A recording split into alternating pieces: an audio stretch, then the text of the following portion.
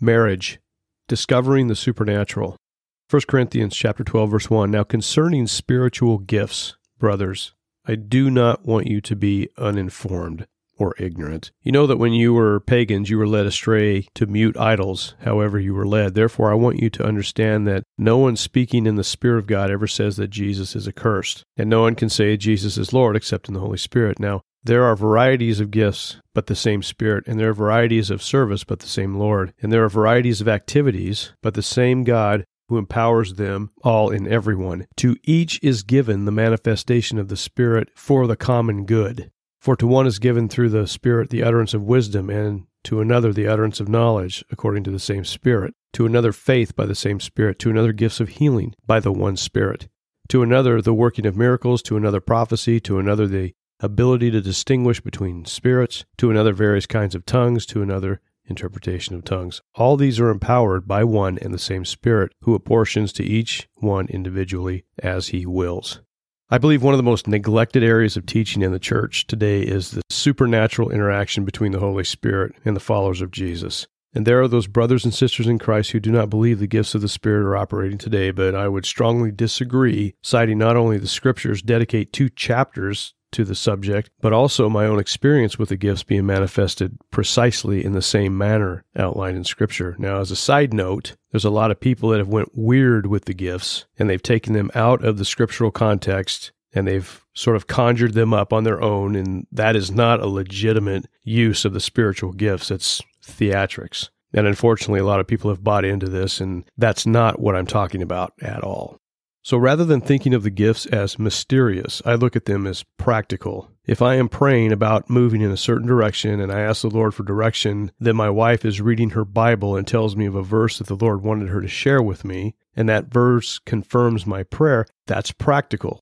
It's not weird. It's God communicating through supernatural means. He used His Word. He used my wife. She shared a verse, and that hit the nail on the head for me. And that's a practical way of living for believers. And when we really look at the supernatural, most Christians, regardless if they believe in the validity of the gifts or not, we will agree that God answers prayers. Well, if God answers a prayer, isn't that a supernatural event? I think so. I've had lots of prayers. I'm praying, oh man, I don't know how this is going to work, and all of a sudden it just kind of works out. I'm like, okay, cool, thank you, Lord. That was a supernatural event. God did something outside the natural that influenced the natural to go in a direction that the natural shouldn't have went in. And that's life for the believer. So wherever you land on the gifts of the Spirit, or if you're totally ignorant, don't even know what I'm talking about, just understand this is my take on them. And I believe they're very relevant today to live out our lives as servants of Jesus. So here's a few personal stories involving the gifts and their practical use. Our newborn son was cutting teeth, and as a result, he was not feeling well. He was crying in the middle of the night in a manner that was obvious that he was hurting. And we had juiced him up with Tylenol, but it wasn't working, and all we could do in that moment was just hold him and watch him cry. And it was heartbreaking when you're trying to figure out, how do I help my little baby? And you realize I can't do anything other than just hold him. And so my wife and I, we both began to pray that God would heal our son, and boom, like turning off a light switch, he went limp and fell asleep for the rest of the night instantly. Now, people can argue all day long about this being a miraculous work of God or not, but they weren't the ones holding that baby. They weren't the ones that witnessed it. We saw it. It was instant, and it was totally consistent with the Scriptures. He was miraculously healed in that moment. One day when I was sitting in church, there was a pastor from another church speaking, and he was putting together a mission team to go overseas, and I thought it'd be cool to go, but I knew there was no way because it was expensive, and we were paycheck to paycheck, and we had no savings at the time, and we had 2 small kids. So as he was talking, I received a word from the Lord that I am going on this mission trip. And I just kind of went, what? So I told my wife after service, I go, hey, the Lord just spoke to me and said that I'm going to go on this mission trip. And of course, she's like, okay, how are we going to pay for it? And I said, I don't know. I have no idea. But I told her, God said I'm going, and the money's going to come from somewhere, even though I had no idea where it was going to come from. And a few weeks later, the money came from a totally unexpected source, and I went on the trip. And it was not a small amount of money. It was a big chunk of change. Just kind of flew out of nowhere. Well, it didn't, but we weren't expecting it. But God said I'm going, and the money showed up, and I went. And that was cool. That was a supernatural word from God speaking to me that something was going to happen. It was prophetic. It was prophecy. God spoke to me, His word. I told my wife, this is what's up. And it shouldn't have happened, but it did.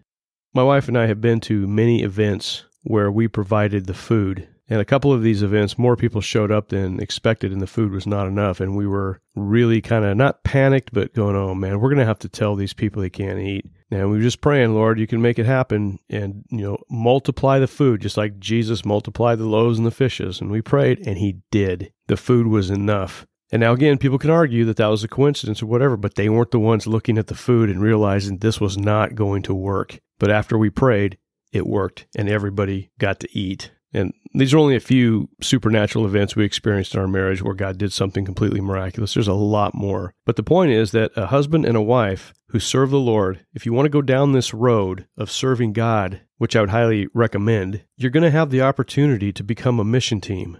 Just as Jesus sent out the 72 disciples 2 by 2 in Luke chapter 10 to do the work of the ministry, so too can a husband and wife team up and serve the Lord, experiencing the supernatural hand of God. You're a unit. You're a mission team. You and your spouse, you have this opportunity to serve the Lord as a team. And my wife and I have been doing that for years. That doesn't mean we're some super spiritual people. It just means that we have teamed up because God has called us into the ministry, and as a result, we have been able to do ministry stuff for many years now. And a lot of that stuff has got God's hand all over it. It has just been amazing. And these gifts become even more intriguing when you have kids. And my wife has several stories of receiving a word from the Lord. It's called a word of knowledge, where the kids were up to something and she didn't know about it. He said, hey, go check on your kids. They're doing this. And so she walked in and the kids were doing that. And the kids freaked out. They're like, how do you know this? And it's funny. It's because God takes care of his people. And this is a word of knowledge. This is a legitimate use of the spiritual gifts.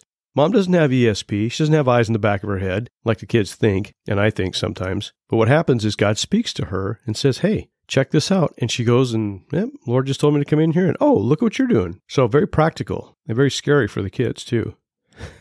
It's a good witness. And again, these gifts, they're not these weird things that people make them out to be. They are practical interaction between you and the Lord, allowing us to do the work of the ministry, as it says in Ephesians 4:11. We are equipped to do the work of the ministry. And when God equips us with that faith to receive these spiritual gifts, he will use us in a way that is victorious in a lot of things, just like with my wife and the kids.